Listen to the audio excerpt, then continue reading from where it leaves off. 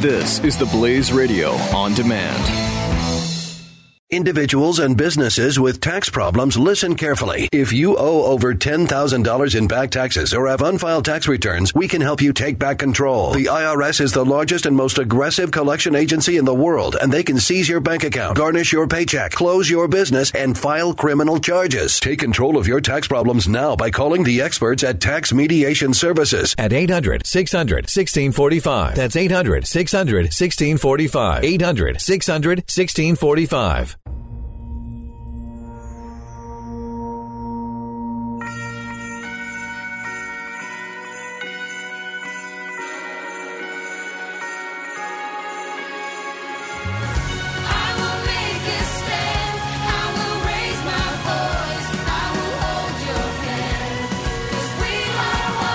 Fusion of entertainment and enlightenment.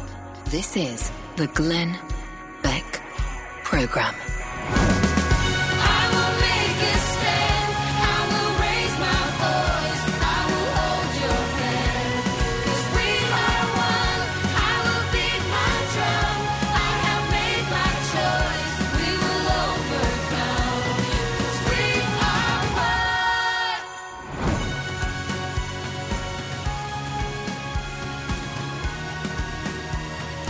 One month from today, we are done with Barack Obama as President of the United States. Yes, 1 month from today, America's nightmare will be over. Who's been the biggest beneficiary of having Barack Obama in the White House? I'll let you ponder that for a moment. Welcome to the program. I'm Milwaukee County Sheriff David Clark. I'm your host for today. This is the Glenn Beck Program, filling in for Glenn. What an honor this is. I'll give my usual disclaimer. This is Glenn's program. He's a brand. He has built this brand. Those tuning in today, you are his listeners, and I want to be respectful of that, but at the same time, I've been given the liberty, if you will, to express my own views. So if I say something that you don't agree with, if I say something you get all rankled about, don't worry about it, right? Life's too short. Blame me, don't blame Glenn, and don't blame the Blaze. I got big shoulders. I get blamed for a lot of stuff. I still have some room on those shoulders. Coming up on the show today, we're going to be joined by two guests, actually, one in the second hour, one in the third hour. I think you'll enjoy it. We're going to be joined in actually the first hour by Hans von Spakovsky. He's an authority on a wide range of issues, including civil rights, civil justice, the First Amendment, immigration, the rule of law, and government reform.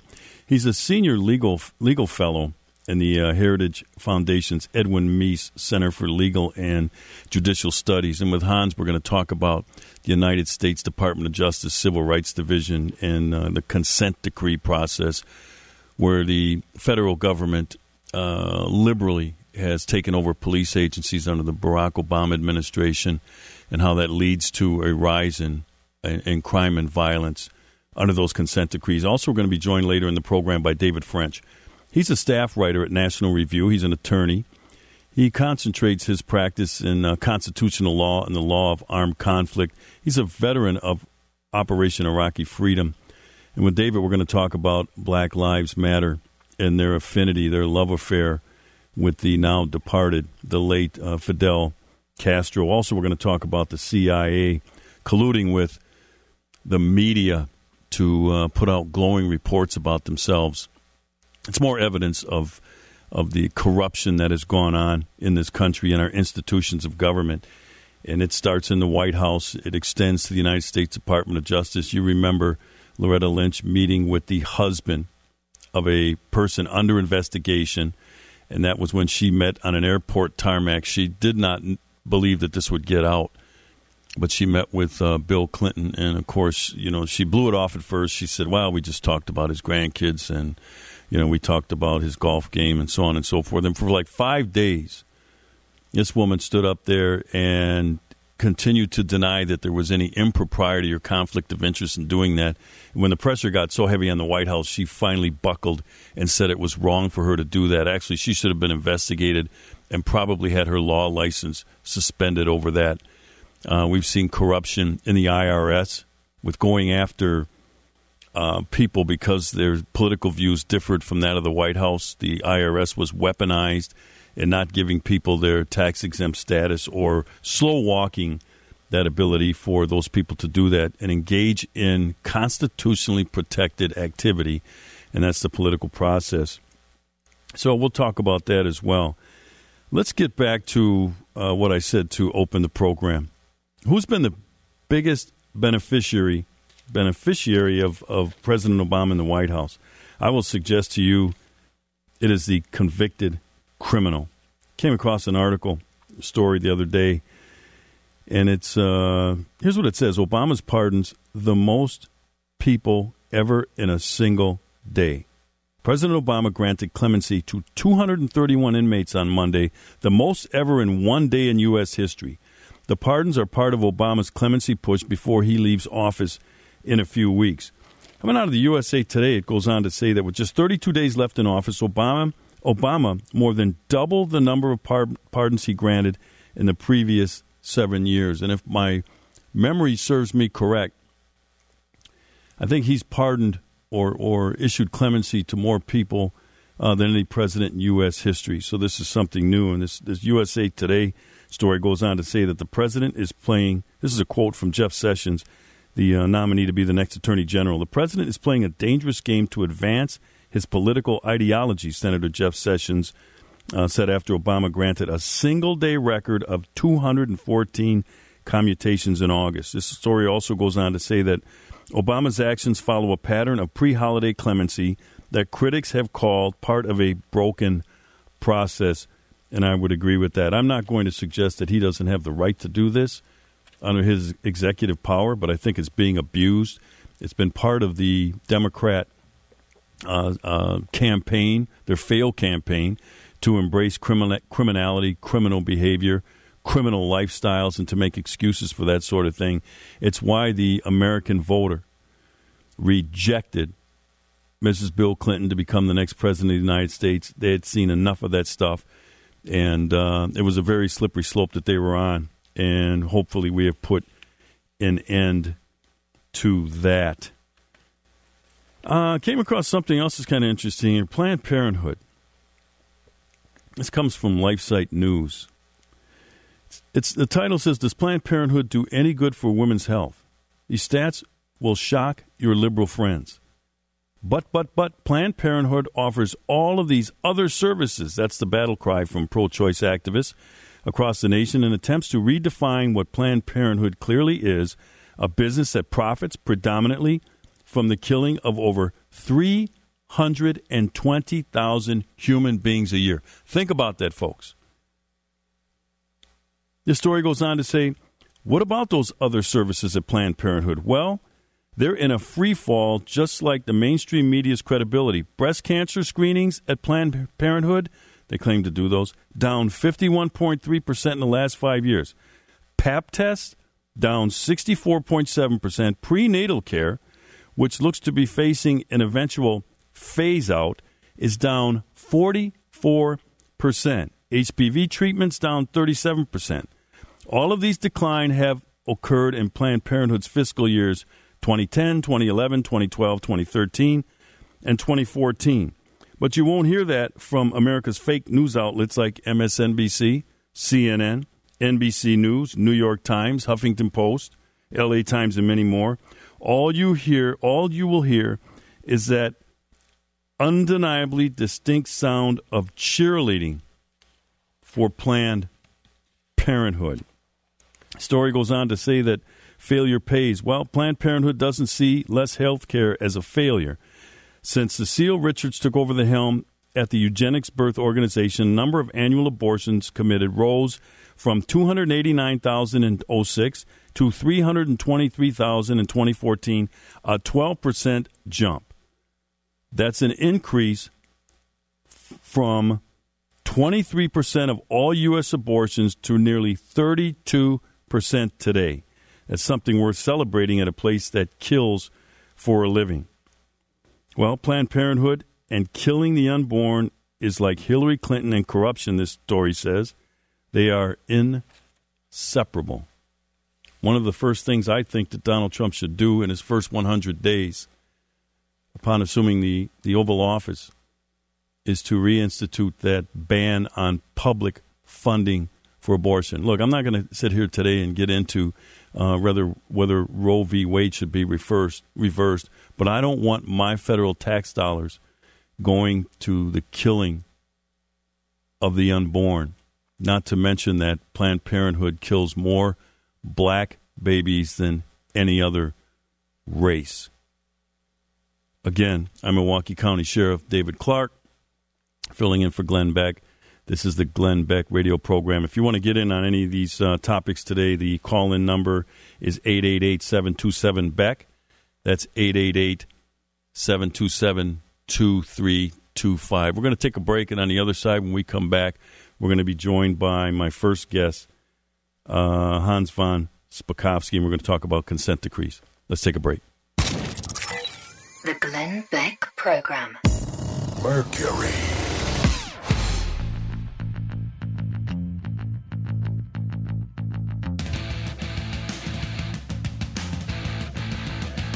Individuals and businesses with tax problems, listen carefully. If you owe over $10,000 in back taxes or have unfiled tax returns, we can help you take back control. The IRS is the largest and most aggressive collection agency in the world, and they can seize your bank account, garnish your paycheck, close your business, and file criminal charges. Take control of your tax problems now by calling the experts at Tax Mediation Services at 800-600-1645. That's 800-600-1645. 800-600-1645.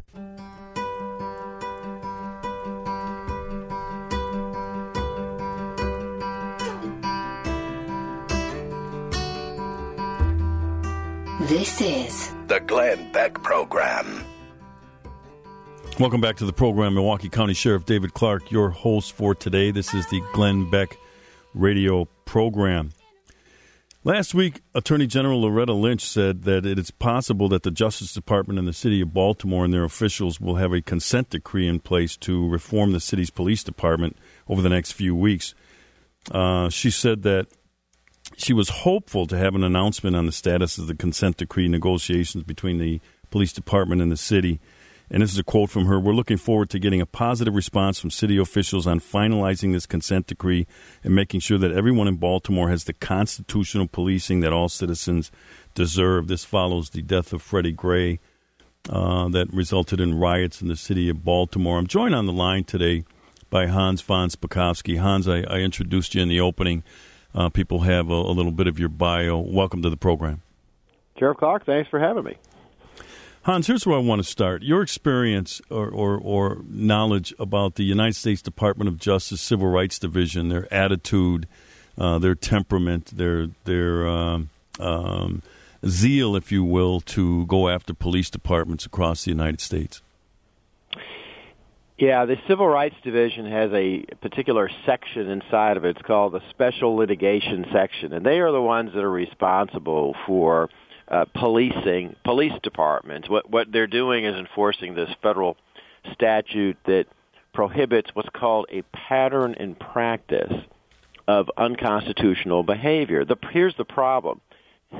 The people who work in that, the lawyers who work there, they were all hired from liberal, progressive advocacy organizations like the NAACP, the ACLU, prisoners' rights organizations. There's one woman in there who, before she came to the Civil Rights Division, was working trying to get one of the terrorists in Guantanamo Bay released. And not only do they not have any experience in law enforcement, they have a real hostility to law enforcement. One of the folks that we know who heads that section has expressed his hatred for American law enforcement. And so you've got people coming in supposedly to see how law enforcement and police departments are performing who hate the police. And they go far beyond what they're supposed to do. They often come to conclusions that aren't supported by the evidence. It's really one of the worst offices inside the Justice Department. You know, it's interesting because yesterday on this program I talked about Debo Adegbile, who Barack Obama the end of last week, gave a 6-year appointment to the U.S. DOJ Civil Rights Division. And I talked yesterday about the attitude of Debo Adegbile. He's a black racialist. He's anti-police. He was turned down by the United States Senate. He was not concerned. His confirmation was rejected in a bipartisan fashion to become a federal judge. And then Barack Obama turned around and tried to make them the head of the U.S. DOJ Civil Rights Division. And at the time, there were several U.S. senators, including Pat Toomey, among others, who said he was not a good fit. He didn't have the right temperament. He comes in with a bias. He's very anti-police.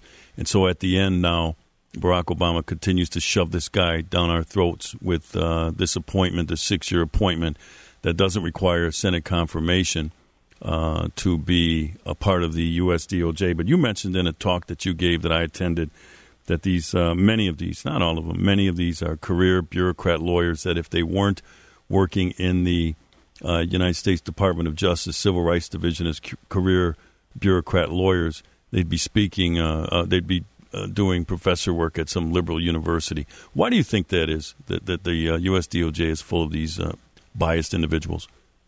Well, they're self-replicating. I know from my experience there that the managers of the different offices and sections, all of whom are very liberal career folks, they frankly they discriminate in their hiring into career positions. If you're a conservative, if you're somebody who believes in the Constitution, the rule of law, you might as well forget applying to work there, because the managers make sure that only individuals who they consider to be very liberal will get hired. In fact, there was an Inspector General report released 3 years ago. This is the Inspector General of the Justice Department, and he criticized one of the other sections there, the voting section, for, in its hiring practices, ignoring individuals who came in with really high professional qualifications in favor of hiring almost all of their lawyers only from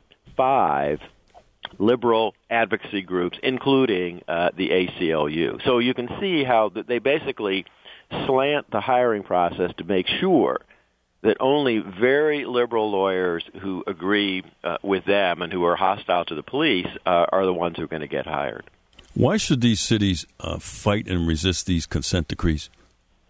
Because the department goes far beyond its authority under the law. Let me give an example of what I mean. The law they're enforcing says there has to be a pattern in practice of official misbehavior. In other words, look, you may occasionally get a policeman who goes too far, uses excessive violence.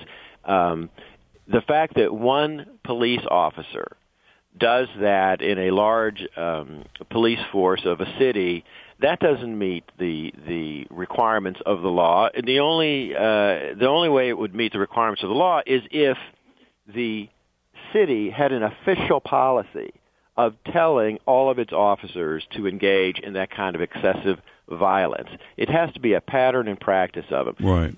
This department, this Justice Department, goes after police departments for what are considered these isolated incidents and tries to tie them up into saying, oh, well, the entire department engages in that kind of behavior, therefore we have to put in all these standards for the entire department. And then they go far beyond just correcting that problem.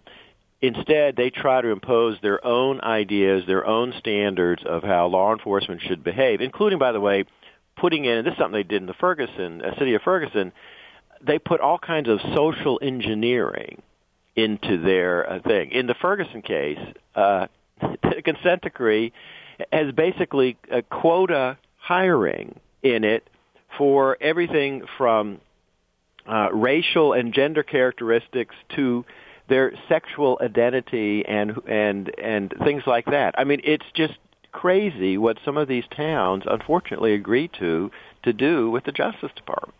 These things are onerous, these things are expensive, and in many of the cities that are under these consent decrees, what we have found is that they've led to an increase in crime. I was talking to a Oakland PD, Oakland Police Department, Oakland, California, several weeks ago, and he was saying to me, Sheriff, he says, I can't do police work anymore. Every time I make a traffic stop I have to spend time filling out forms. I have to collect data for the United States Department of Justice.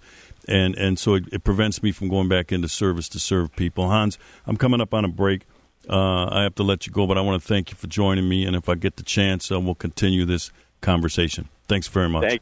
Thanks for having me. Milwaukee County Sheriff David Clark in for Glenn Beck. This is the Glenn Beck radio program. Coming on the other side of the break, we're going to get into this 21st Century Policing Task Force that was convened by President Barack Obama. And I'm going to offer a thesis, an argument, if you will, that these recommendations are causing officers to lose their survival edge. Back on the other side of the break.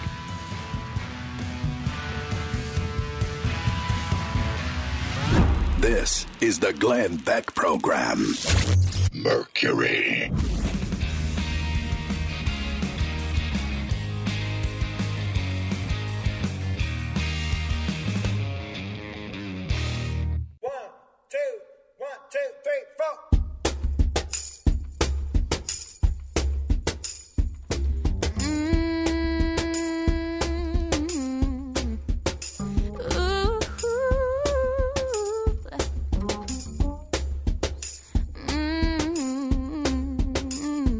The Glenn Beck Program. Thanks for staying with us. Milwaukee County Sheriff David Clark. I'm your host today on the Glenn Beck Program. Calling number is 888-727-2325. That's 888-727-BECK. Deadly terror attack yesterday in Berlin, and then they had a terror attack in Turkey as well, where a Russian ambassador was killed. Again, terror rears its ugly head. I was encouraged to hear this. This was President-elect Donald Trump's response. This is a quote. These terrorists and their regional and worldwide networks must be eradicated from the face of the earth. That's the kind of language I want to hear out of my commander-in-chief. For the last 8 years, all we've heard after one of these terror attacks, including the ones here at home, Orlando, San Bernardino, upstate New York, all we would hear from the current commander-in-chief, we'd get lectures about we can't blame Islam and we can't blame Muslims. And no one was ever suggesting that anyway.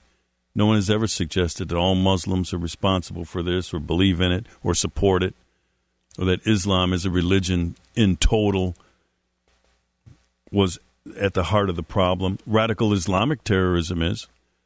So I think it's encouraging that at least we'll have a new direction. We'll have new rhetoric, if you will, as it relates to these terror attacks, which are going to continue. Look, here in the United States, we're a target-rich environment. We're an open society. We want it that way. We do not want to shut everything down. And look what we're doing at our nation's airports with the TSA.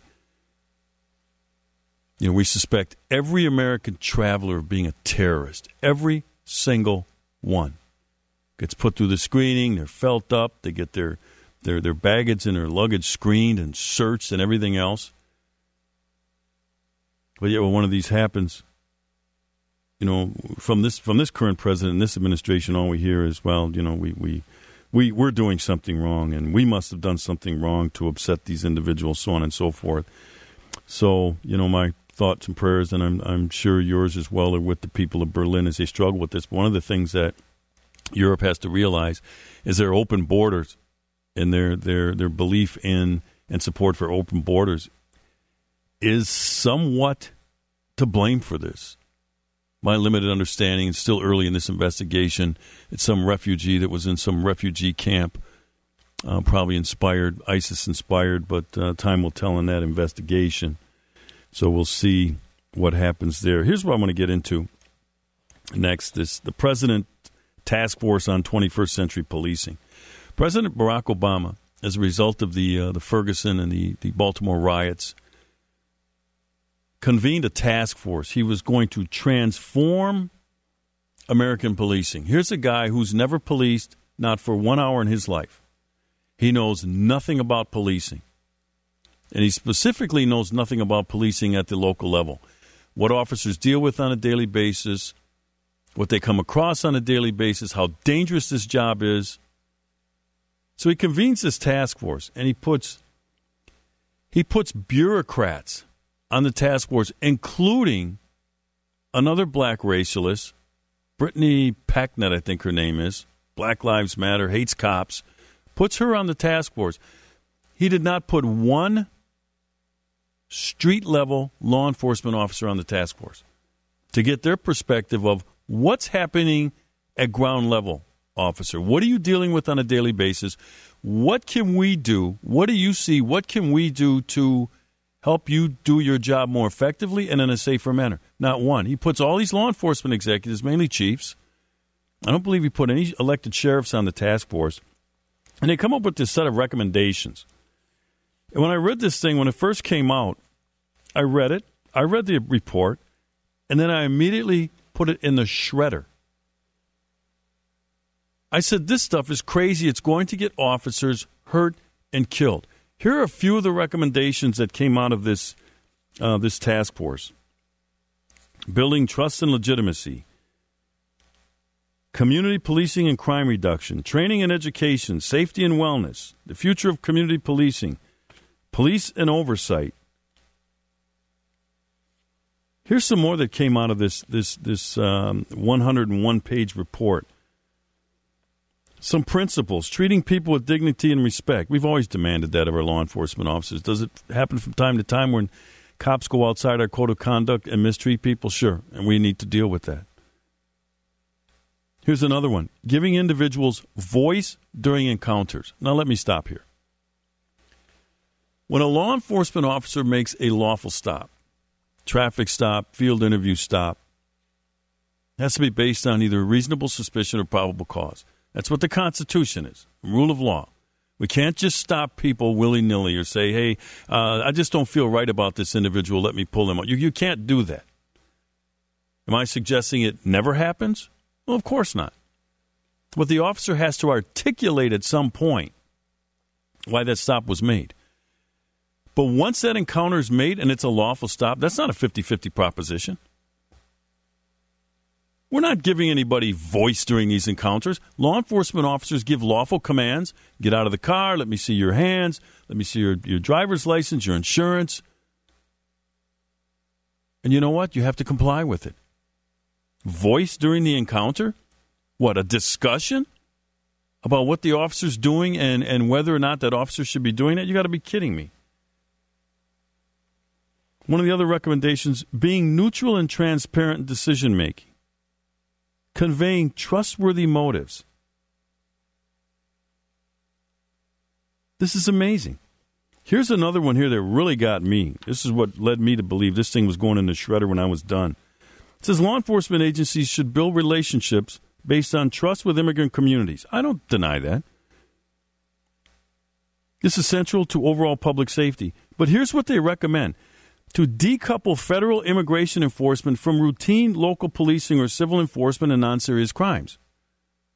It says here the Department of Homeland Security should terminate the use of state and local criminal justice systems, including through detention, notification, and transfer requests, to enforce civil immigration laws against civil and non-serious criminal offenders.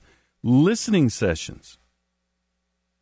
So in other words, they're saying the federal government shouldn't work with local law enforcement agencies to enforce immigration. This stuff is insane. It's completely insane. So they make these recommendations. And we're going to continue this through the break, but they make these recommendations. But there's something that's missing here. Something very important. Again, 888-727-BECK or 888-727-2325. There's something very important missing from these recommendations. You know what they don't talk about? Officer safety. This report and this task force basically is trying to turn law enforcement officers, a very dangerous job, into social workers. There's a reason why we don't have social workers responding to police calls for service. It's not a good fit. It's too dangerous. So we're going to remake police officers. At least this is what Barack Obama's vision is. We're going to remake police officers into something that they weren't trained to do. It's not their skill set. It's not that they can't get better at some of these things, But it's not in their wheelhouse. So when we come back from the break, we're going to talk about how I believe, and I'm offering this as a thesis, which is an argument, that we're dulling their senses and their senses, and it's leading to police officers getting hurt and killed. Milwaukee County Sheriff David Clark in for Glenn Beck. This is the Glenn Beck Program. You're listening to the Glenn Beck Program. Mercury.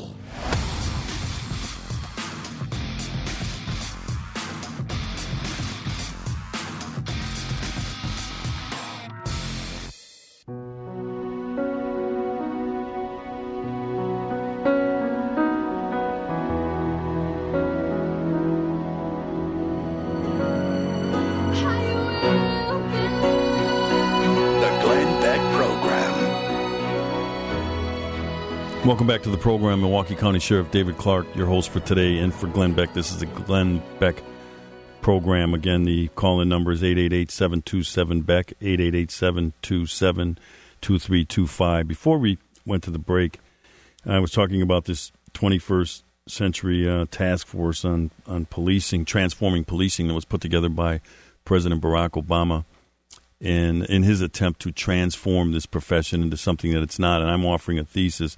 I'm doing some more work on it right now, but I'm offering the thesis that we're dulling law enforcement officers' senses on the street, senses that they need to stay alive. We're turning them into things like negotiators, arbitrators. It's not a good fit for the realities of street life for a law enforcement officer. Before we get back into this, let's go to the phones. George from Pennsylvania, welcome to the program. Good morning, Sheriff Clark. Thank you for being there and for what you're bringing to the table. My pleasure. I have two questions for you, and I think that if you answer these, this might help the listening audience understand a little bit more about immigration law and maybe some of the misunderstandings that people have. Now, I'm not an attorney, and I don't play one on TV, but what I'd like to understand is, first of all, it's my understanding that immigration law in the United States is a civil infraction, not a criminal infraction or offense? Well, first of all, there are civil and criminal. And again, I'm not a lawyer either, but I have some familiarity. I have some responsibility, and I've been involved with some programs working with the Immigration and Customs Enforcement. One of them was called Secure Communities, which was ended by President Obama. But if you come back into the country after you've been deported, that becomes a criminal offense.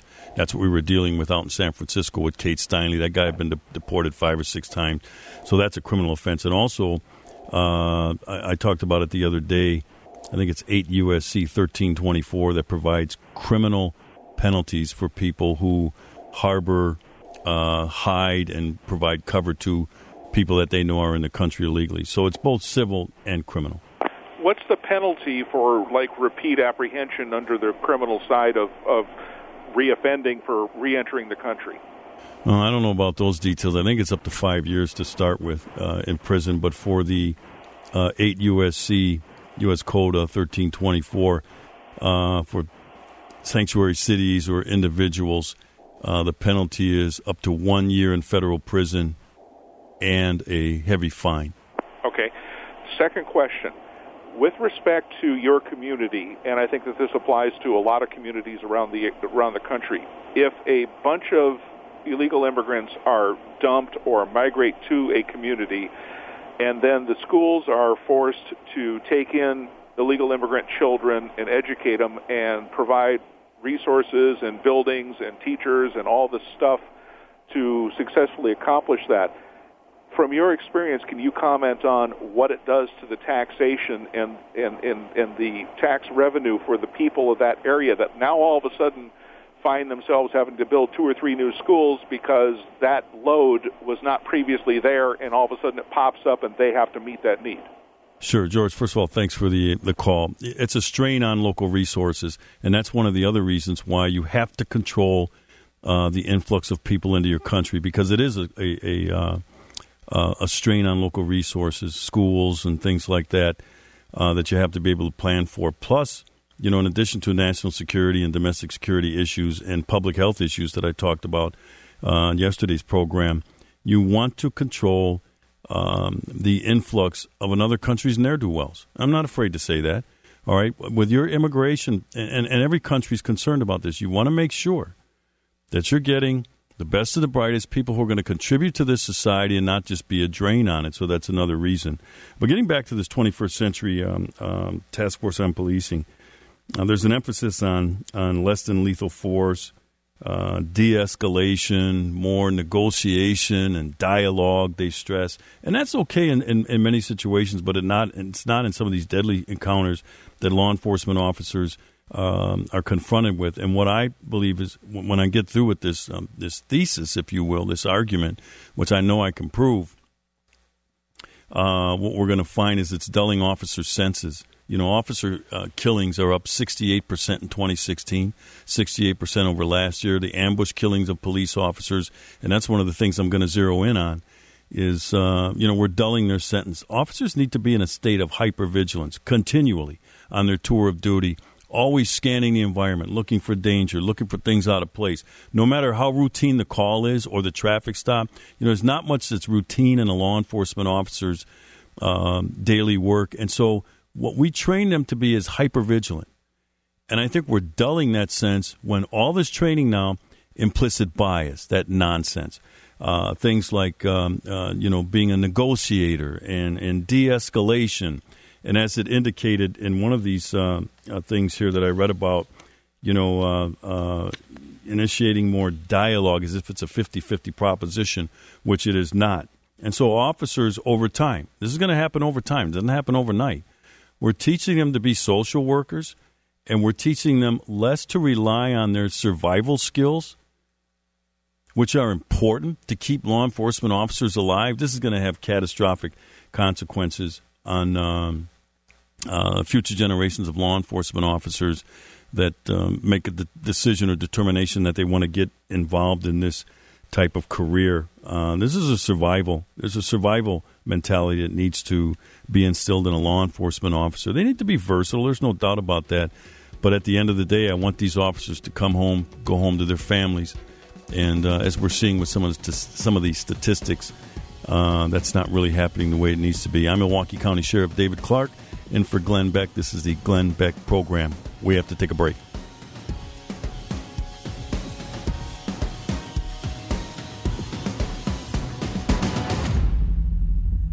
This is the Glenn Beck program.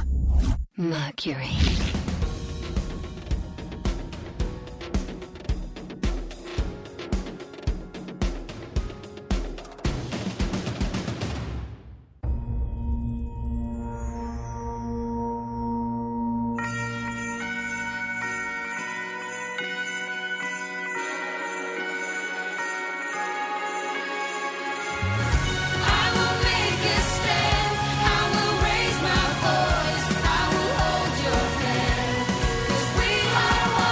Fusion of entertainment and enlightenment.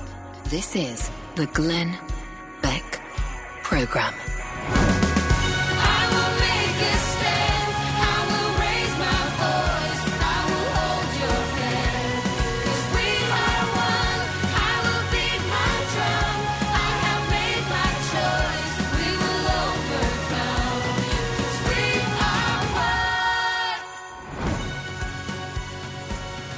Program.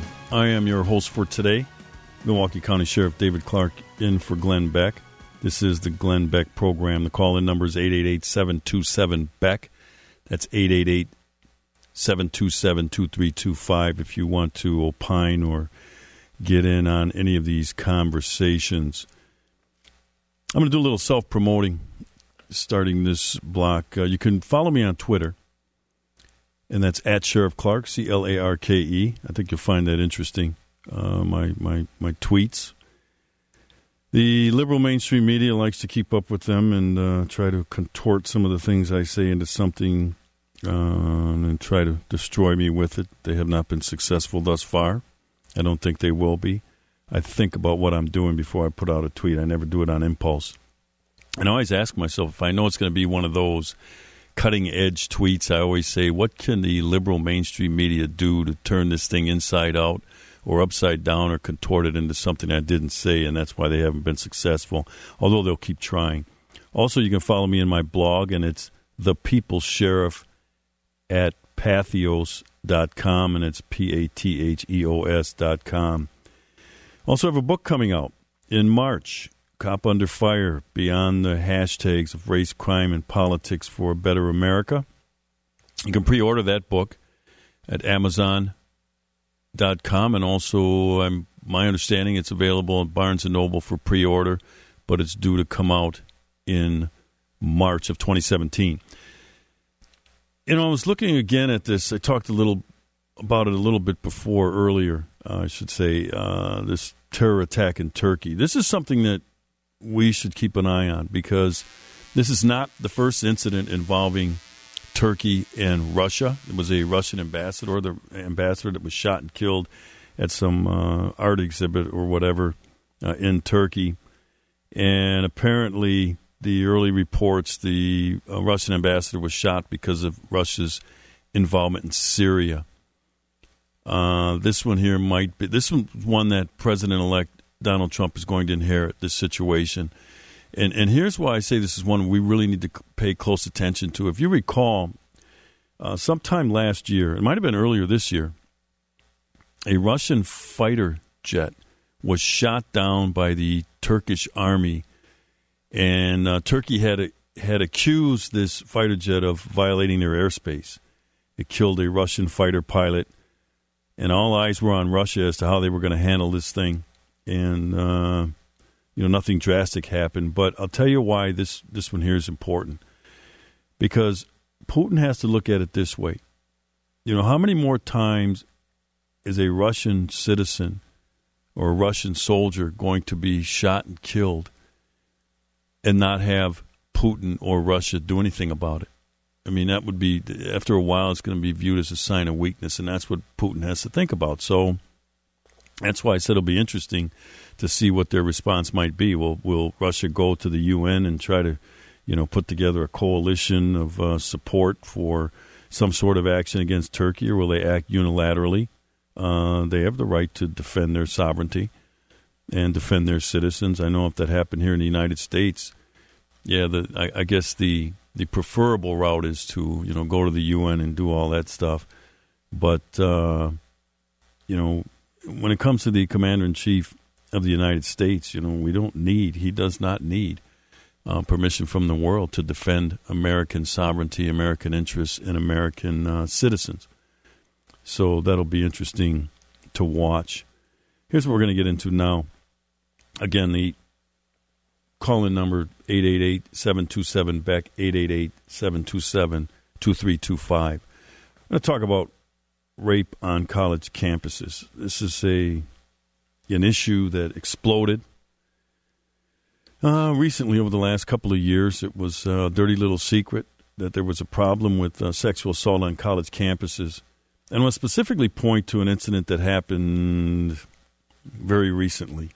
It involves the University of Minnesota and their football program. And the things I want to talk about is, what is the proper course of action for the university to take? I mean, some of this, some of the course of action is a no-brainer, but some of it's not. And I'll get into why that is. But here's what happened.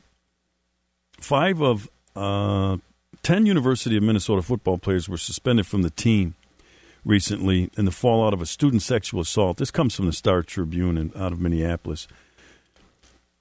From the team in a fallout of a student sexual assault allegation, and these 10 students now face expulsion from the school. They've been suspended from the football program. It says 4 other players face a 1-year suspension, and another could get probation stemming from the September 2nd incident. So that's within the last couple of months. The school discipline comes weeks after a criminal investigation resulted in no arrests or charges. Now, that's key. Okay, no arrests of these players were made, and it does not look like, according to the prosecutor who reviewed this thing, it doesn't look like criminal charges will result. But there's some twists here that you need to know about. This was a party. The football players had a party, and there was drinking, and there was a young lady there, and she claims that up to 12 of these players had sexually assaulted her in a bedroom wherever this party was. I believe the party was off campus. There was an underage recruit who was present, and he's one of the ones that is alleged to have had sex with this co-ed, this student. So the university took this action and suspended these players, and some of them are going to be expelled from the school, or at least there's a process, and that has started, even though no criminal charges have been filed. Now, just because no criminal charges have been filed does not mean that the school shouldn't take action. And oftentimes you'll hear people say, well, there was no crime committed or nobody was arrested. It doesn't matter. Here's the first thing I said to myself when I learned about this. What the hell kind of young men are we raising in this country? Most men know what's right and what's not right as it relates to these sorts of things. This is not the first time this has happened. Let's be honest about this. You get a college campus environment, even if it's a dorm off campus. You get fraternities, or you get these football players, you get alcohol, and then you introduce women or a woman into this thing, and that is a recipe for disaster. No good is going to come of that. Ever. And these are just the ones that we hear about. How about the ones that we don't hear about? There was one that happened at Marquette University. It actually made the Marquette University in my hometown, Milwaukee, Wisconsin. But it did make the media sometime after, where the campus security kind of dissuaded the woman from making an accusation against some basketball team players of sexual assault. Something happened, and they talked her out of it, and later on she had remorse and brought this up, and it hit the fan. So you had a university who tried to squelch it. Here the university takes action. No criminal charges have been filed. No arrests have been made. We come back on the other side of the break. I want to get into some of the moving parts on this thing. We got to unpack this. And I'll talk about some cases that have happened in the past and figure out, what's the right course of action for the school to take. I'm Milwaukee County Sheriff David Clark, in for Glenn Beck. This is the Glenn Beck program. We'll see you on the other side of the break. This is The Glenn Beck program. Mercury.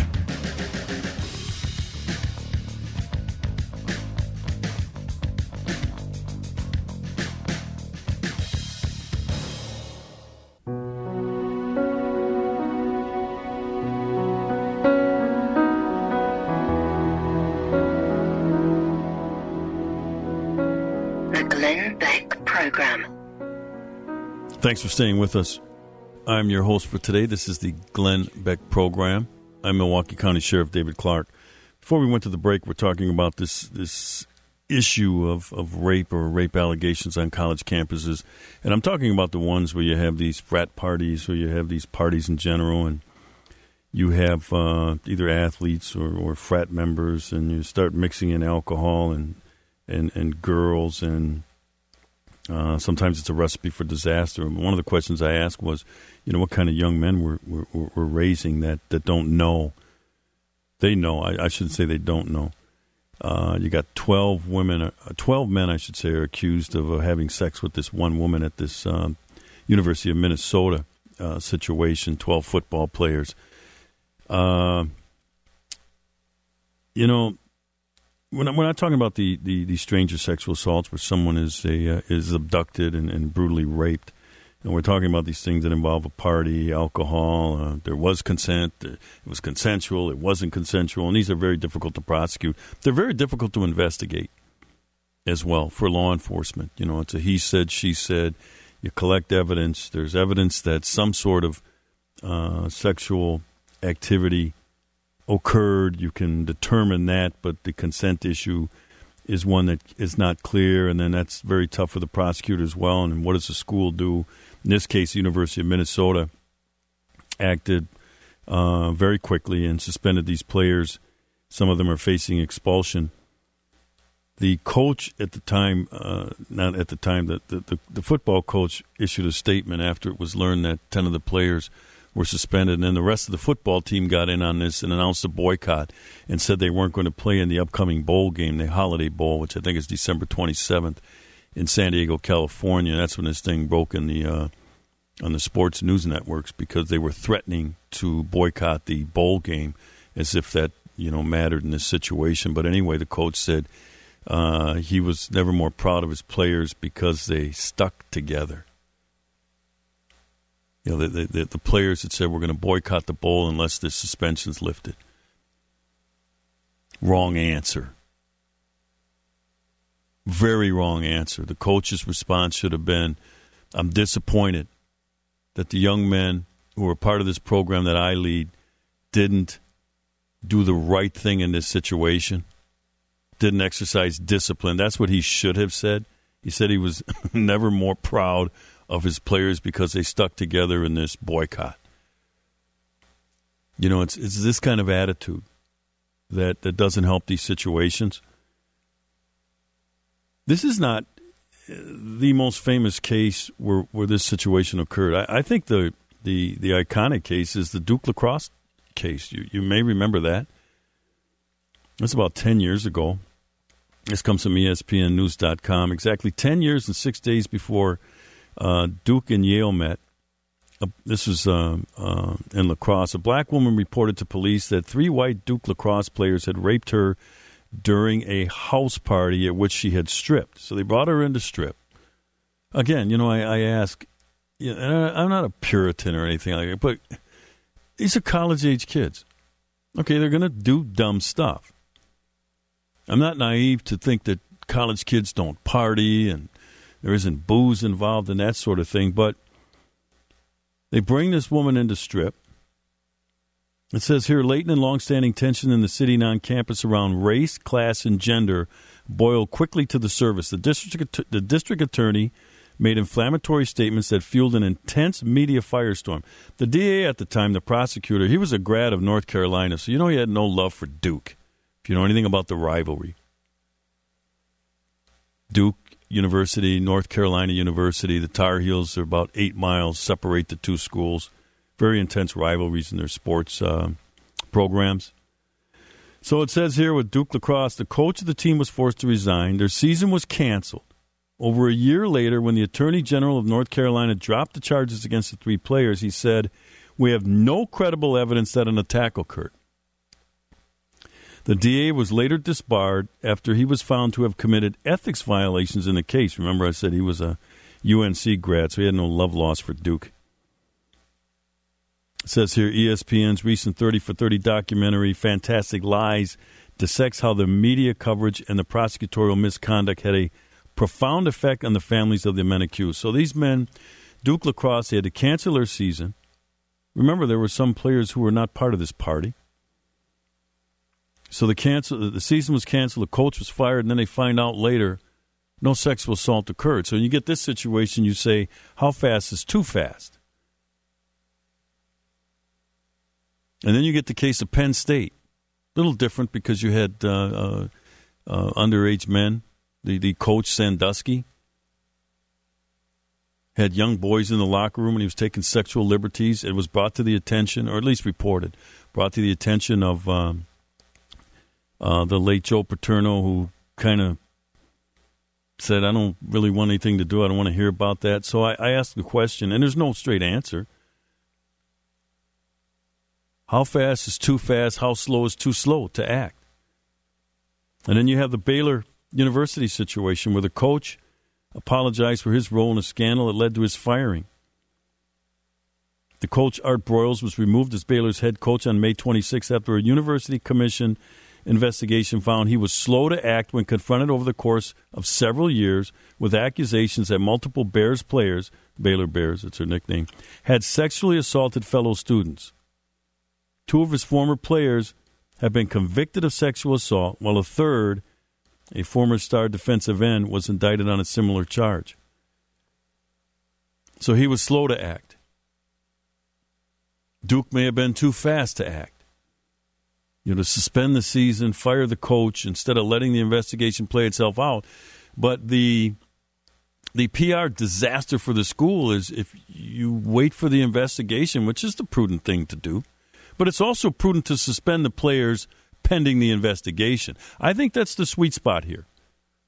We'll get to the bottom of it. We won't get to the bottom of it right away. We won't get to the bottom of this before the Holiday Bowl, but who cares about the Holiday Bowl?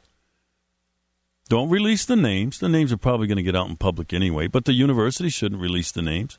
Don't expel them just yet. Suspend them and wait for the investigation and see what happens. It doesn't look like any criminal charges are going to result, but that doesn't mean that the schools shouldn't take some sort of disciplinary action. It doesn't have to mean that a crime occurred or that anybody was arrested and charged. It's not innocent until proven guilty.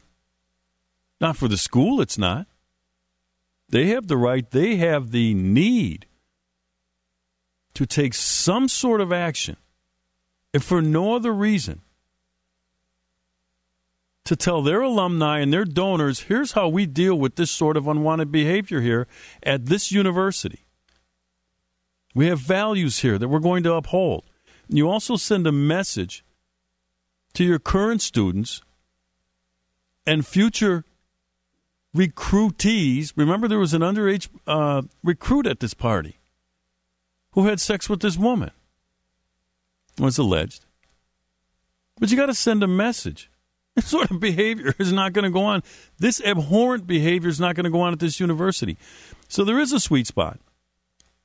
And these schools need to work hard to find it. You don't always land on the sweet spot. But if you get close, you're going to be okay. But this stuff, and it's going to happen again. We will be sitting here at some point in time with another situation like this. But I think the message needs to be sent, about proper behavior for young men everywhere, not just on college campuses. I'm Milwaukee County Sheriff David Clark. This is the Glenn Beck program. We have to take a break, and we'll talk to you on the other side of the break.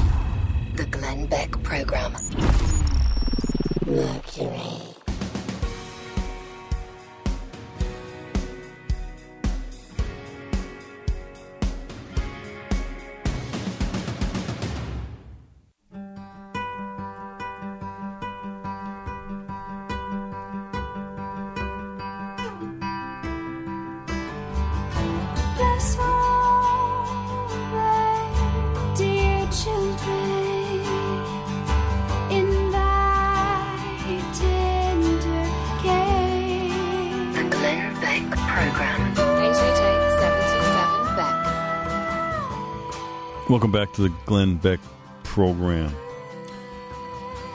Let's see. Let's take a twist here, turn into something else.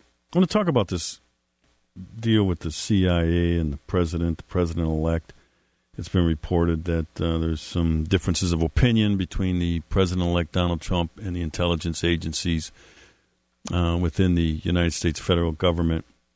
I think Donald Trump is right not to trust these intelligence agencies. He's going to have to make that determination as time goes by, but I wouldn't trust what they're giving him if I were him. I've studied the intelligence process, these intelligence agencies in my graduate degree program. I'm familiar with how they work. And I'll tell you what, the CIA does not have a stellar record. They miss a lot. They've missed a lot of things that they, like, for instance, the fall of the Berlin Wall, they missed it. The breakup of the Soviet Union, they missed it. This is an agency that came into being after the 1947 National Security Act, after the bombing at Pearl Harbor. And they were designed to do what the name says, to develop intelligence and give recommendations to the president, keep him appraised of what's going on in world events. Who are the threats? What are their capabilities? And are they planning an attack? That's what they're supposed to do. It's not a perfect world. I understand for the CIA, but there's some things that they just should not miss. They missed 9/11. There were red flags, but they missed it. And so, we'll see how that relationship works out in the end between Donald Trump and the CIA and the National Security Agency and some of those other entities. But I came across a story that I found disturbing. And there are some parallels with what went on in this recent election between the Democrat candidate, Mrs. Bill Clinton, and the local media. I shouldn't say local media, the national media, where she was given, in some instances, questions to some of the debates. They were clearing stories with the campaign. Hey, we're putting this out, a particular writer, we're putting this story out. Is this okay? Or any changes you want to make? That stuff should not go on. We can't trust the media anymore. But also some of our institutions of government are corrupt as well. So this article, it's from The Intercept. It says the CIA's mop-up man, LA Times reporter, cleared stories with the agency before publication. A prominent national security reporter for the Los Angeles Times routinely submitted drafts and detailed summaries of his stories to CIA press handlers prior to publication, according to documents obtained by The Intercept. Email exchanges between the CIA public affairs officers and Ken Delanian, now an Associated Press intelligence reporter who previously covered the CIA for The Times, showed that Delanian enjoyed a close collaborative relationship with the agency, explicitly promising positive news coverage and sometimes sending the press office entire story drafts for review prior to publication. In at least one instance, the CIA reaction appears to have led to significant changes in the story that was eventually published in the Times. Quote, I'm working on a story about congressional oversight of drone strikes that could present a good opportunity for you guys, Delanian wrote in one email exchange to a CIA press officer, explaining that he intended to report what would be reassuring to the public about CIA drone strikes. In another, after a series of back-and-forth emails about a pending story on CIA operations in Yemen, he sent a full draft of an unpublished report along with the subject line, does this look better? Goes on to say that Delanian's emails were included in hundreds of pages of documents that the CIA turned over in response to 2 FOIA, and that's the information, when you want to obtain information on records within the federal government. Requests seeking records on the agency's interaction with reporters. The email exchanges with reporters for the AP, the Washington Post, New York Times, the Wall Street Journal, and other outlets were included. This guy left the Times and to join the AP in May. So it goes on to say, when he's clearing these stories with the CIA, hey, does this look okay, so on and so forth. Quote, it's one thing for you guys to say you killed 3 instead of 15. It's another for congressional aides from both parties to back you up. Part of what the story will do, if you could help me bring it to fruition, is to quote congressional officials saying that great care is taken to avoid collateral damage and that the reports of widespread civilian casualties are simply wrong. It goes on to say that on June 25th, the Times published this guy's story, which described thorough congressional review of the drone program and said legislative aides were allowed to watch high-quality video attacks and review intelligence used to justify each strike. Needless to say, the agency hadn't quibbled with Delanian's description about one of these terrorists' death in a drone strike. It says here, video provided by the CIA to congressional overseers show that he alone was killed. That claim was subsequently debunked. Some of those killed were very likely members of al-Qaeda, but 6 were local tribesmen who Amnesty International believed were only there as rescuers. Another field report published around the same time, this one by the Bureau of Investigative Journalism, also reported follow-up drone strikes on civilians and rescue workers, attacks that constitute war crimes. The emails also show that Delanian shared his work with the CIA before it was published and invited the agency to request changes. It goes on to say, on another case, he sent the press office a draft story on May 4th reporting that the U.S. intelligence believed the Taliban was growing stronger in Afghanistan. Guys, I'm about to file this if anyone wants to weigh in. So after they confront this guy on this, it says, reached by the Intercept for comment, Delaney said the AP does not permit him to send stories to the CIA prior to publication. He acknowledged that it was a bad idea. I shouldn't have done it, and I wouldn't do it now, he says. He was not sure if the Los Angeles Times, that's who he was working for at the time, rules allow reporters to send stories to sources prior to publication, but the Times ethics guidelines state they clearly forbid the practice. We do not circulate printed or electronic copies of story outside the newsroom before publication. In the event you would like to read back quotations or selected passages to a source to ensure accuracy, consult an editor before doing so. So the Times bureau chief, the national security editor, said he had been unaware that Delaney had sent story drafts to the CIA and would not have allowed him to do it. So this is why there's no trust in government. This is why Donald Trump shouldn't trust the CIA at this point. At the very least, I'd have what Reagan used to say, trust but verify. The CIA press corps was colluding with this newspaper writer for positive coverage. So in other words, we don't know what the CIA, which is steeped in secrecy anyway,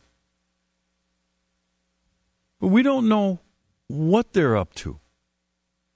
Now, I realize a lot of the things that they're involved with involve secrets. But when they're fabricating stories, when they're getting it cleared, when the writer is saying, hey, I'm trying to get you guys to look good, this is problematic. It is to me anyway. Milwaukee County Sheriff David Clark, I'm your host for today. This is the Glenn Beck program. We got to take a break. You're listening to the Glenn Beck program. Mercury.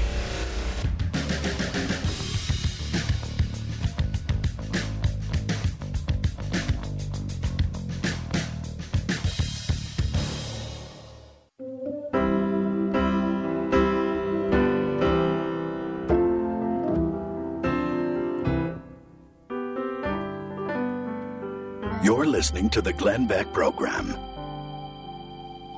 Welcome back. Milwaukee County Sheriff David Clark, your host today on the Glenn Beck program.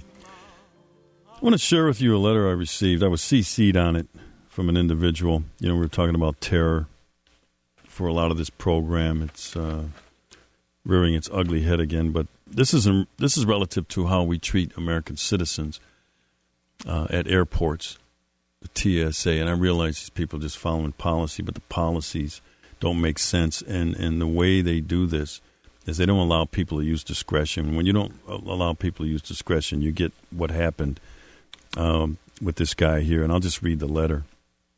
He sent it to Congressman Queller, but he CC'd me on it, and Representative Mike T. McCall. He's from Texas. It says, Dear Congressman, in August 2016, my son and I underwent complete body surgeries at the Tweed Airport in Connecticut.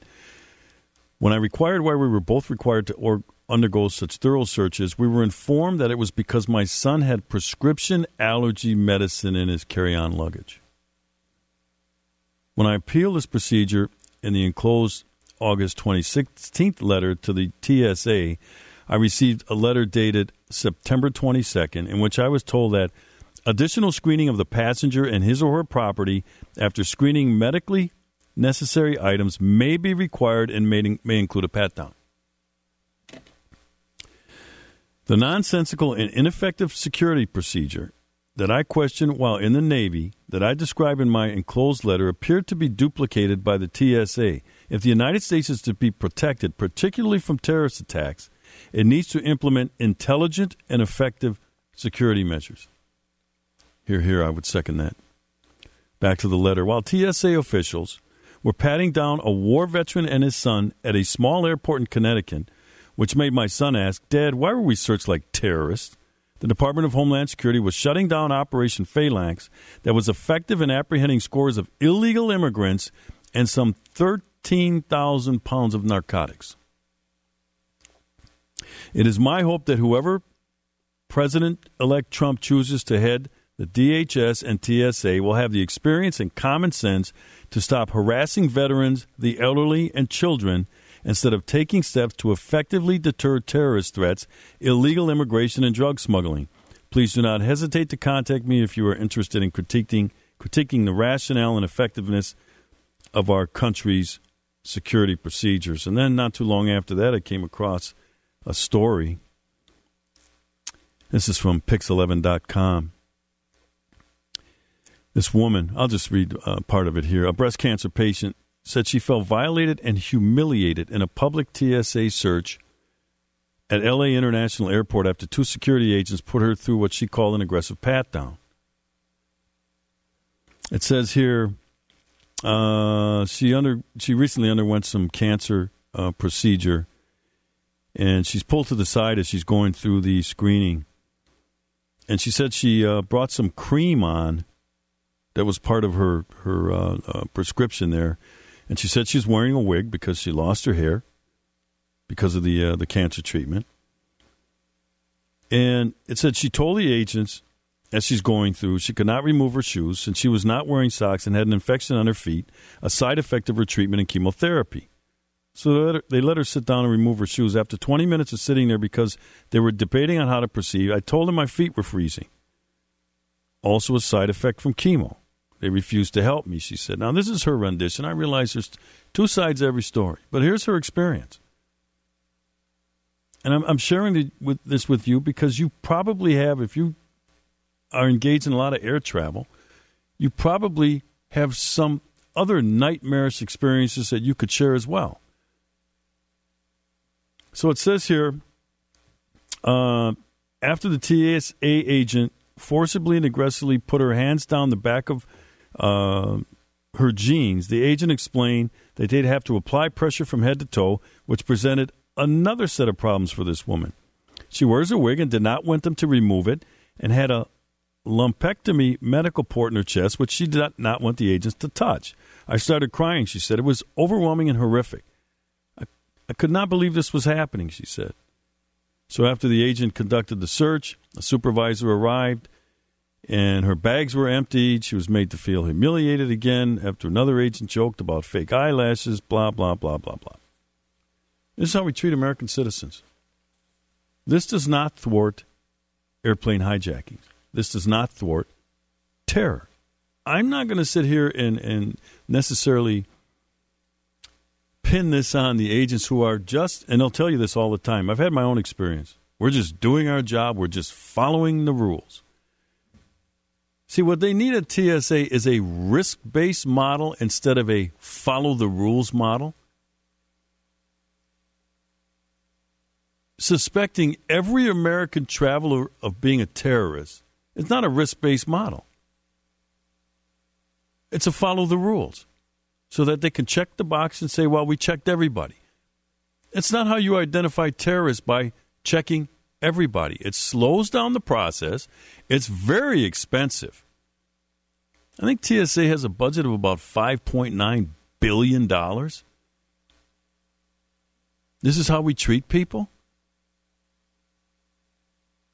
I'd be willing to bet that if somebody came through of Arab descent and had their headdress on and everything else, they would not be treated like this out of political correctness. We got to take a break. Milwaukee County Sheriff David Clark in for Glenn Beck. This is the Glenn Beck Program.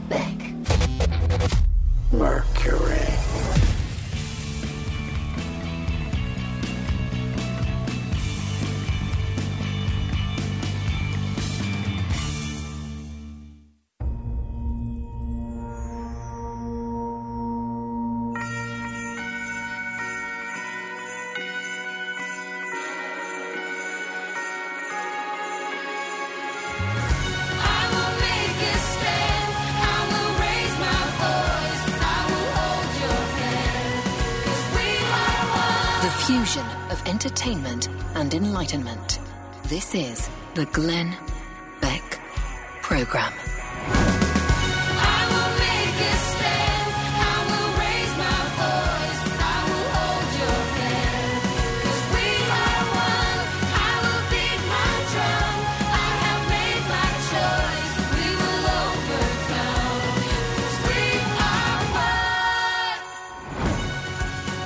Thanks for staying with the Glenn Beck Program. You're going to think this story came out of The Onion, you know, that satirical newspaper. But actually, this comes out of the Wall Street Journal. Did you know that the chief executive of Frito-Lay has vowed to turn the maker of Fritos, Cheetos, and potato chips and Pepsi into a health juggernaut? I'm not kidding. This story here says, but while consumers said they all want to eat healthy, often all they really want are potato chips. It goes on to say, but buoyed by less healthy snack brands such as Doritos Chips and Cheetos Puffs, PepsiCo's sales and volumes are on the rise, and its profit margins have expanded in 15 quarters straight. Selling junk food, yeah. That's what people want from Frito-Lay. They want health food. If I want to eat healthy, I'm not going to. If I want to eat healthy, I'm not going to buy Frito-Lay products. I know where the produce section is in the store. So it goes on to say that these are hard truths for big food companies. Taste is the biggest factor in snack purchase. No kidding. Salt. That's what they want to taste. So it says here, when people get together, they have snacks like potato chips and pretzels. They don't all sit around and snack on granola bars, says Norman Deschamps at market researcher Package Facts. It's a lot easier for a food behemoth like PepsiCo to generate revenue by tweaking just the Lay's brand of potato chips, the world's top-selling food brand, than to start from scratch with quinoa or spinach. It says the world's biggest food companies have been trying to ramp up healthier offerings for years, but consumers haven't given up their love for all things sweet and salty. Do you think you'd have to pay a researcher to tell you that? This is fascinating. If I was a shareholder, Frito-Lay, I wouldn't be happy about this. I'd say keep selling the junk food. You know, McDonald's tried this. McDonald's, hamburgers and fries. That's what people want when they go to McDonald's. But, of course, we've turned into the nanny state, where government, the federal government and state government, remember New York with Mayor Bloomberg and his elimination of the big gulp sodas to try to get people to eat and drink in a more healthy fashion? So now the federal government steps in and puts all these requirements on these food makers. Now they have to list all of the ingredients and all of the caloric intake and how much sodium and fat and carbohydrates. I never look at the wrapper of that crap when I go to eat it. If I'm eating a Baby Ruth or a Butterfinger, I just rip the package open and start eating it. I don't care what the ingredients are. I know what it is. It's a candy bar. It's sugar. Covered with chocolate. Tastes good. I know where to find cucumbers and carrots. So you look at this stuff here. Well, McDonald's, they try to get into the healthy food eating. Remember that? They had this healthy menu section in their restaurants. It bombed. There's some people that went in there and wanted to order a salad. I wouldn't go to McDonald's to order a salad. You know what people want when they go to McDonald's? Grease. Because it tastes good. French fries cooked in oil. Hamburgers, which are they're quarter pounders with cheese. Now it's a double quarter pounder with extra cheese, and now they put bacon on it. That's what people want from McDonald's. So McDonald's abandoned that healthy menu. You know why? They were losing money off of it. They realized. They came to the realization, which they didn't have to pay some marketing research guy or woman this. They could have just asked me, how do you think this is going to work? We're going to offer a healthy menu at McDonald's. I'd say, are you guys nuts? Do your stockholders know this? Do you know what people want from you, McDonald's? Quarter pounders with cheese, French fries, and shakes. That's what they want. They don't want wraps, salad wraps. You know, some people eat that. They don't go to McDonald's. If you're a healthy eater, do you go to McDonald's to get your health food? Don't you go to Whole Foods or one of these other places that has a little healthier menu? What person that wants to focus on healthy eating steps foot in a McDonald's? What, so they can order a shake and fries with their healthy wrap? I mean, this stuff is insane. It really is. And this goes kind of in line with this other thing I came across here from the Daily Signal. Ivy League students tear down Shakespeare portrait in the name of diversity. This is how crazy this world has become. Actually, this country. With this political correctness. That I hope on November 8th of this year was given its last rites. I really do. It's going to take some time. It says here, students at the University of Pennsylvania have removed a portrait of William Shakespeare and replaced it with a picture of a black lesbian poet for the sake of having greater diversity. The large Shakespeare portrait had resided near a staircase in Fisher Bennett Hall for years until a gaggle of activist students removed it and placed it in the office of the English department head. In its place, they taped up a photograph of Audre Lorde. I guess she's the black lesbian poet. Never heard of her. The portrait won't be moved back, according to a statement from the English department head, because a white male Shakespeare didn't embody the value of diversity. To which I would ask, why not? If you listened to the program yesterday, you heard me ask or say that a lot of these liberal mainstream media that were picking apart Donald Trump's cabinet nominees as being too white, and I said someone needs to ask these people, what are you going to get in white people?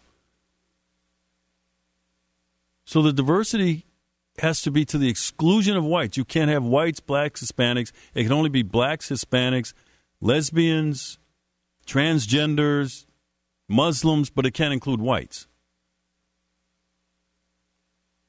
So this department head said, students removed the Shakespeare portrait and delivered it to my office as a way of affirming their commitment to a more inclusive mission for the English department. So that doesn't include Shakespeare? He can't be a part of the inclusiveness, their inclusive mission? Shakespeare can't be a part of the diversity? It can only be a black lesbian poet? This is part of that totalitarianism on college campuses. The left knows better than anybody else. Control the language, you control the narrative. It's Milwaukee County Sheriff David Clark. We got to take a break. This is the Glenn Beck Program. The Glenn Beck Program. Mercury.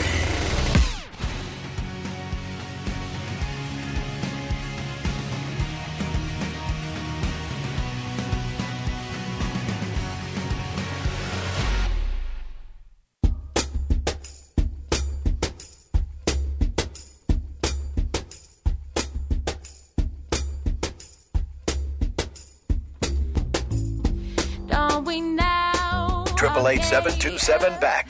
This is The Glenn Beck Program.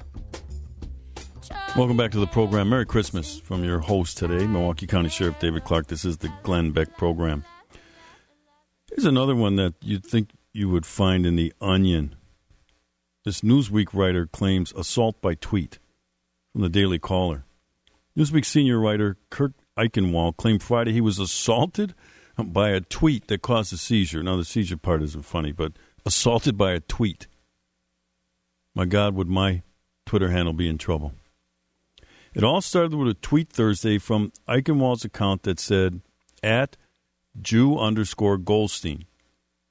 To his wife, you caused a seizure. I'm sorry, this is his wife, you caused a seizure. I have your information. I've called the police to report the assault. That's why I said you would think this was out of the Onion. This guy would call the police because someone sent him a tweet that he says caused his wife to have a seizure.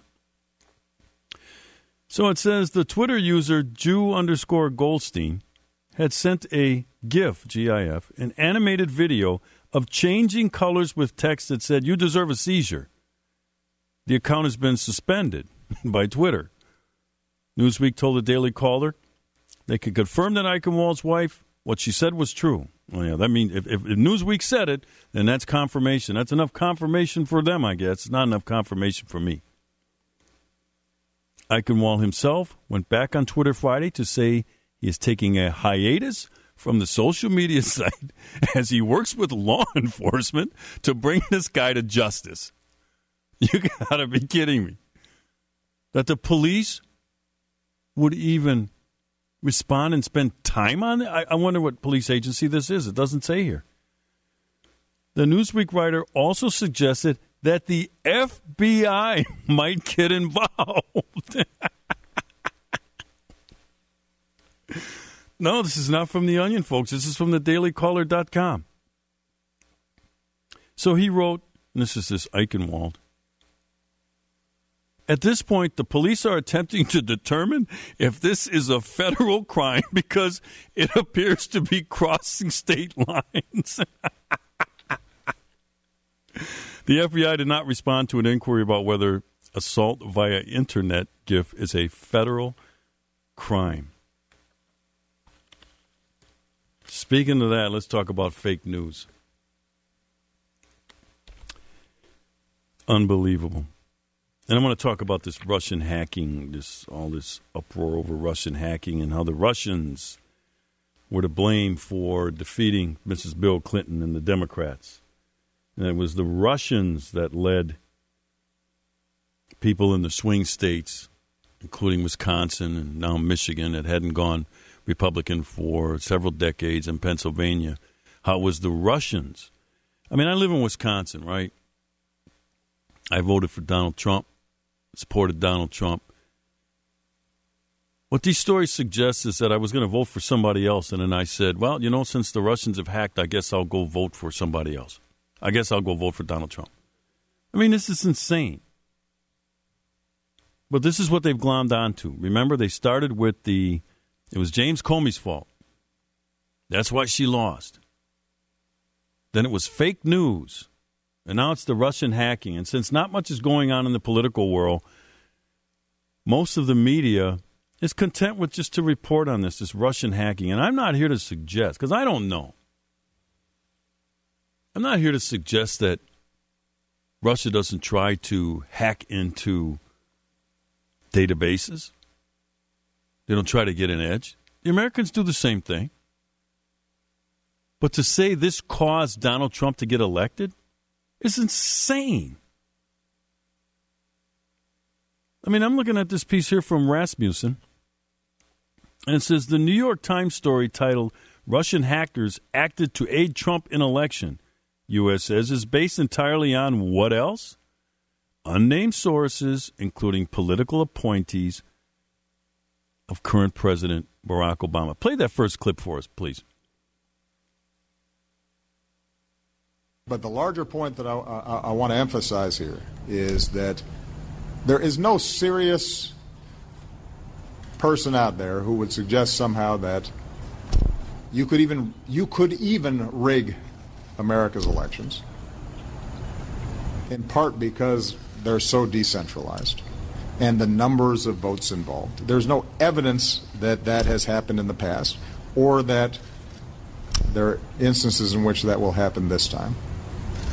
And so I'd advise Mr. Trump to stop whining and go try to make his case to get votes. And if he got the most votes, then it would be my expectation of Hillary Clinton to offer a gracious concession speech and pledge to work with him in order to make sure that the American people benefit from an effective government. Now, that was before November 8th. That was President Obama. And that was when the Democrats were claiming at the time that their Podesta's emails were hacked. They may have been. I don't know. I don't know if the Russians did it. You heard the president. He says it's impossible, with all the intricacies involved, for them to not to get into these systems, but to swing an election. Then he accused Trump of whining, and he said, this is before November 8th, if Trump gets more votes, if Trump wins the election, she apparently won the popular vote because of California, but if Trump wins the election, then she should graciously concede and let's move on. Well, that didn't happen. So now we hear all this stuff about the Russian hackers. There is no evidence at this point. Now, post-election, Obama has ordered a investigation into Russian hacking. Obama says we need to take action, and we will. Democrats are saying that Americans believing fake news is sowing confusion. This is incredible. The Electoral College came back uneventful, no drama yesterday. I believe Trump ended up with 304, it might have been 305 electoral votes. Only 2 defectors in Texas out of 36. And then he got 1 in Maine. I don't know if Maine doles theirs out proportionally or not, but 1 defector went for Trump. I shouldn't say defector. He got 1 electoral vote in Maine, and Mrs. Bill Clinton got the other 2. So he got 300 electoral votes. And the liberal mainstream media is saying, well, that's not a mandate. He better move cautiously. I beg to differ. I like the fact that Paul Ryan, Speaker of the House, has suggested that the Republicans need to go big on policy issues and policy recommendations. Don't squander this. You don't know how long it's going to last. They control the Senate, albeit not necessarily filibuster-proof, but they control the House of Representatives, and they control the White House. I don't want to hear any more complaining from the Republicans that they can't get anything done because they don't have the power. You strike while the iron is hot. You may not have this supermajority for too long. The midterms are coming up in 2 short years. Oftentimes, that favors the party out of power. So if we end up with a bifurcated Congress where, let's say the Dems win back the Senate, I don't think they will, but who knows? Then we'll have gridlock. So they have to strike while the iron's hot. And they better. We got to take a break. Milwaukee County Sheriff David Clark in for Glenn Beck. This is the Glenn Beck program. Coming up in the show is David French. We're going to talk about Black Lives Matter.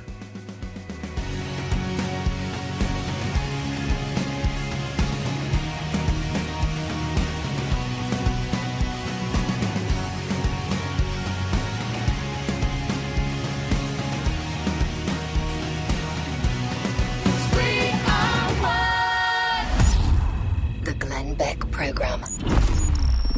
Mercury.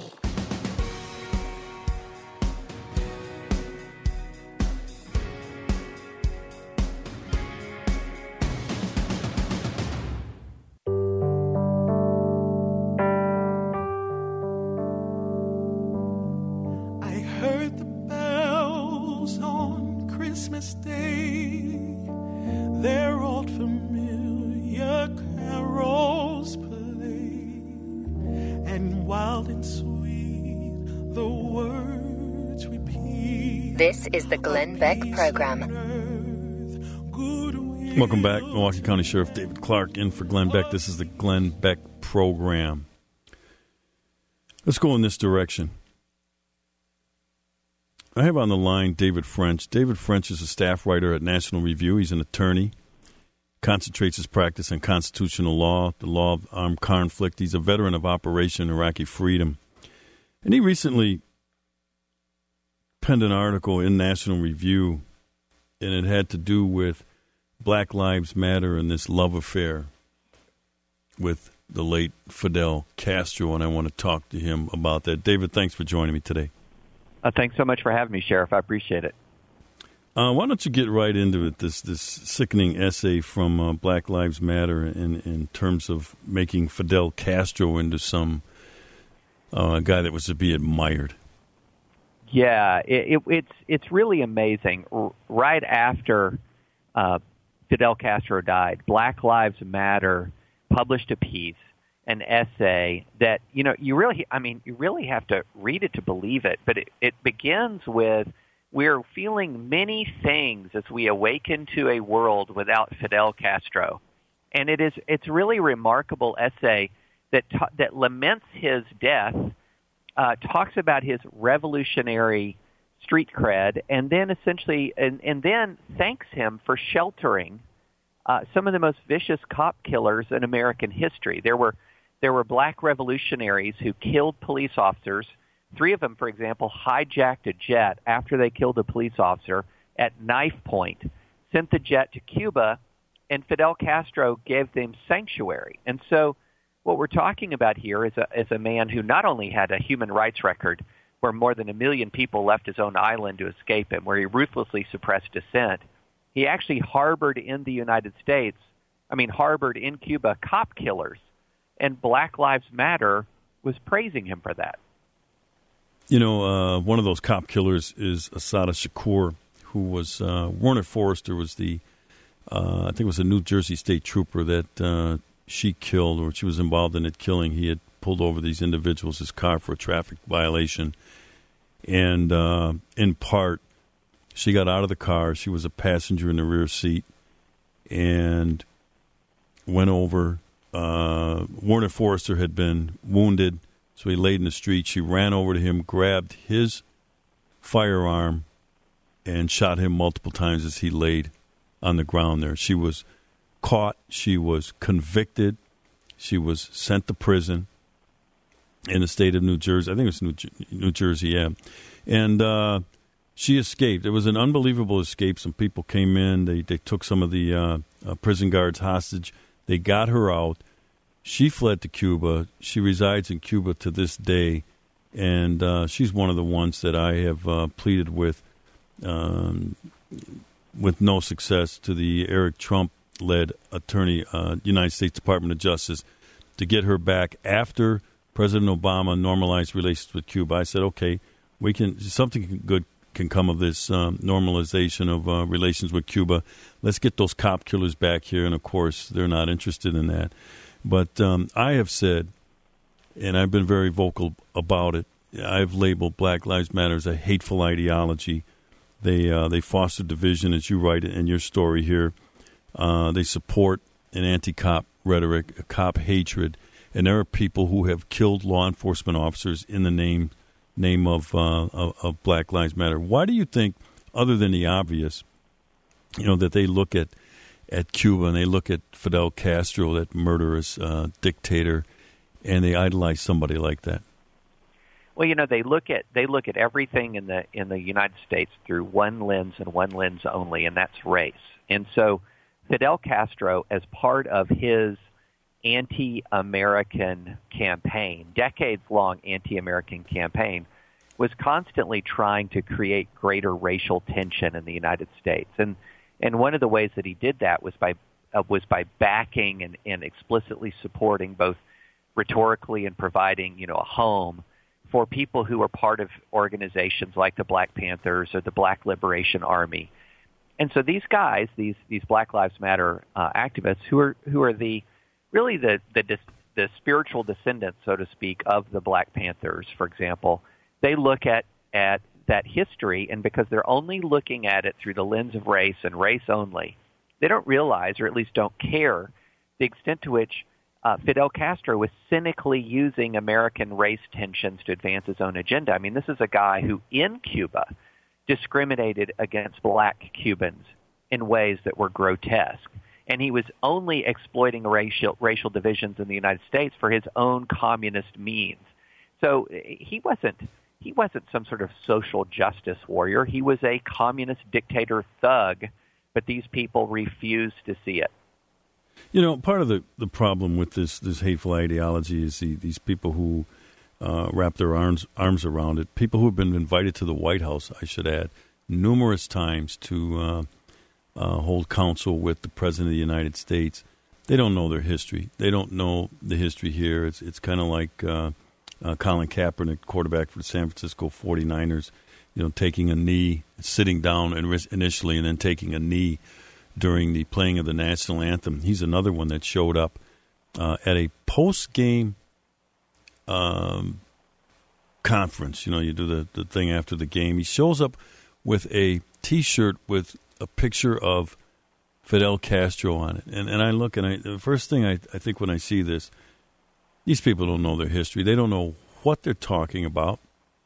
But when I look at Black Lives Matter and I look at how this ugly chapter and what it's been and what it's meant for the American law enforcement officer, and like I said a couple minutes ago, it's led to the death people have killed in the name of Black Lives Matter. But this has also caused police in ghetto communities throughout the United States to not be as assertive as they need to be, to not engage in the kind of discretionary policing, quality of life enforcement, some people call it, and it has led to an increase of crime. You look at the city of Chicago, and I talked about it on the program yesterday, they're up to like 753 murders in the city of Chicago in 2016 alone, compared to about 495 last year, and last year's total outpaced the year before that. And in the city of Chicago, you have over 3,000 people who have been hit by gunfire, non-fatal shootings. So you look at this thing across America, and then these people have the nerve, the audacity to run around saying, Black Lives Matter. But you look at stuff like that. Where are they? They're nowhere to be found. Black people, good law-abiding black people in many cases, children, you have seniors living in fear in these ghetto communities. And where are they? They're nowhere to be found. And that's the phoniness of their mantra, the phoniness of their claim, their slogan, if you will, Black Lives Matter. What are your thoughts on that?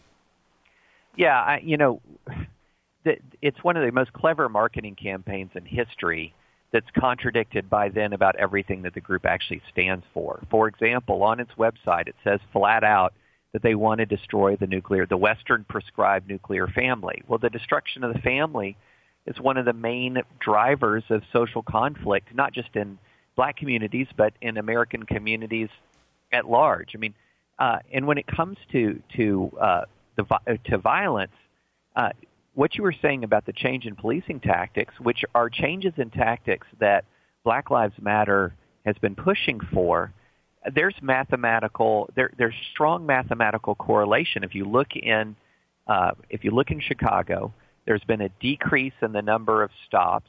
There's been a decrease in the number of drug confiscations, gun confiscations, a decrease in the number of arrests, and a corresponding dramatic increase in the number of murders. I mean, all of this is very well documented. And so, if you're talking about what is it that saves black lives, well, one of the key things that helped end the murder crisis of the late 80s and early 90s was very aggressive policing, and also and this is something that a lot of people don't realize, with the active and enthusiastic participation of black communities in the U.S., everything from pastors to politicians. The Congressional Black Caucus was out front in the late 80s and early 90s and trying to have, in moving towards tougher policing. There were African-American lawmakers in states around the country seeking relief from this crime epidemic. And so it was the black community that really rallied in the late 80s and early 90s.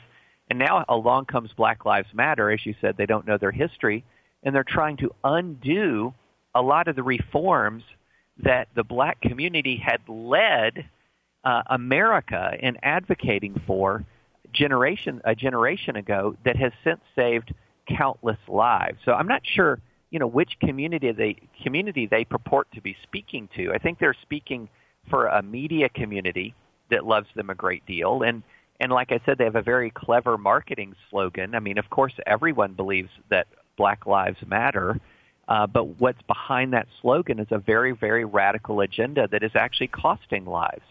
Right, and really, in essence, though, black lives do not matter, at least to these individuals. They matter to you, they matter to me, matter to a lot of people, but not these individuals. They put out some manifesto not too long ago where some of the tenets were, railing against Israel for the treatment of the Palestinians, railing against or demanding more money for global warming studies. And when I read this manifesto, I said, you know what?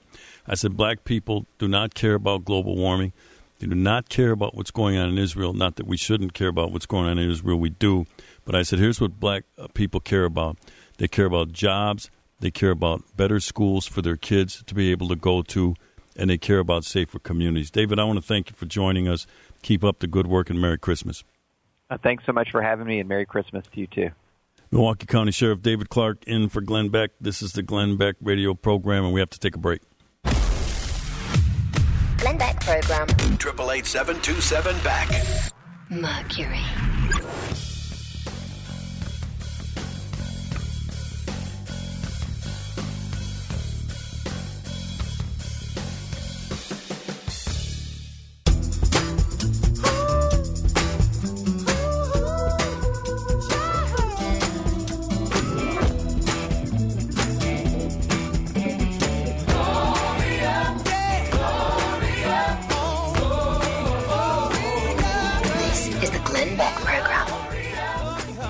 Welcome back to the program. Final segment. Milwaukee County Sheriff David Clark in for Glenn Beck. This is the Glenn Beck program. This has been fun. 2 straight days. This was new for me. I've done fill-in radio. I've told you that before. I've been a guest host nationally on some programs as well as locally back home. But I've never done successive days. I'll tell you, I got a new admiration, not that I didn't before, but for people who do this for a living, who are good at this, people like Glenn and others. He comes in, he's got to do this 5 days and no weekends off, doing other things. Putting these programs together takes a lot. Again, I want to thank the people on the set here, the producers, and everybody involved in the production of this program. You guys have been great. You really have.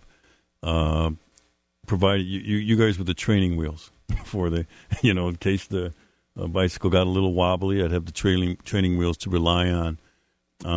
You guys are what makes the show go. I don't know if Glenn tells you that enough, but you do.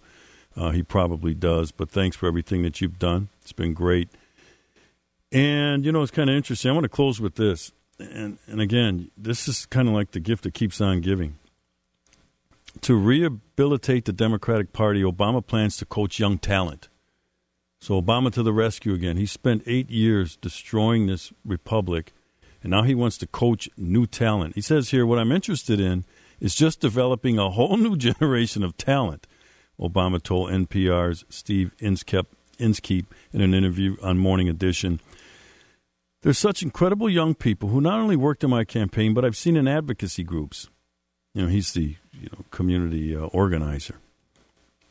I've seen passionate about issues like climate change or conservation or criminal justice reform. Campaigns too for a livable wage or health insurance, and make sure that whatever resources, credibility, and spotlight that I can bring to help raise them up, that's what I want to do. That's something I think I can do well because, he excels at everything. There's nothing that Barack Obama can't do. There's no short suits in his talent box. At least that's what he thinks. I hope that he's serious about this because what he'll end up doing is he will coach a generation of young, starry-eyed liberals in the area of community organizing and this Democrat Party that is in free fall will continue to flounder. So what I always tell people when they point out what's wrong with the Democrat Party, I'm talking people on the right, I say, be quiet, leave them alone. I said, they're doing fine. They will figure this out on their own. So we'll see what happens there. Again, it's been a pleasure to be with you these last 2 days. I want everybody to have a very Merry Christmas, a blessed Christmas, a Happy New Year. And remember, Donald Trump is going to need all of us to provide that pushback against the people that want to see him fail. And he's going to need our energy as well in order to make America great again. Put the country first, leave the other stuff out of it, and everybody will be fine. This is a Glenn Beck radio program. David Clark. Thank you very much.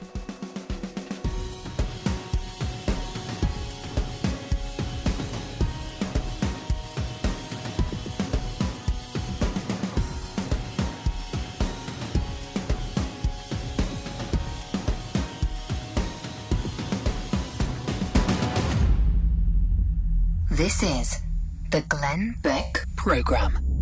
Mercury.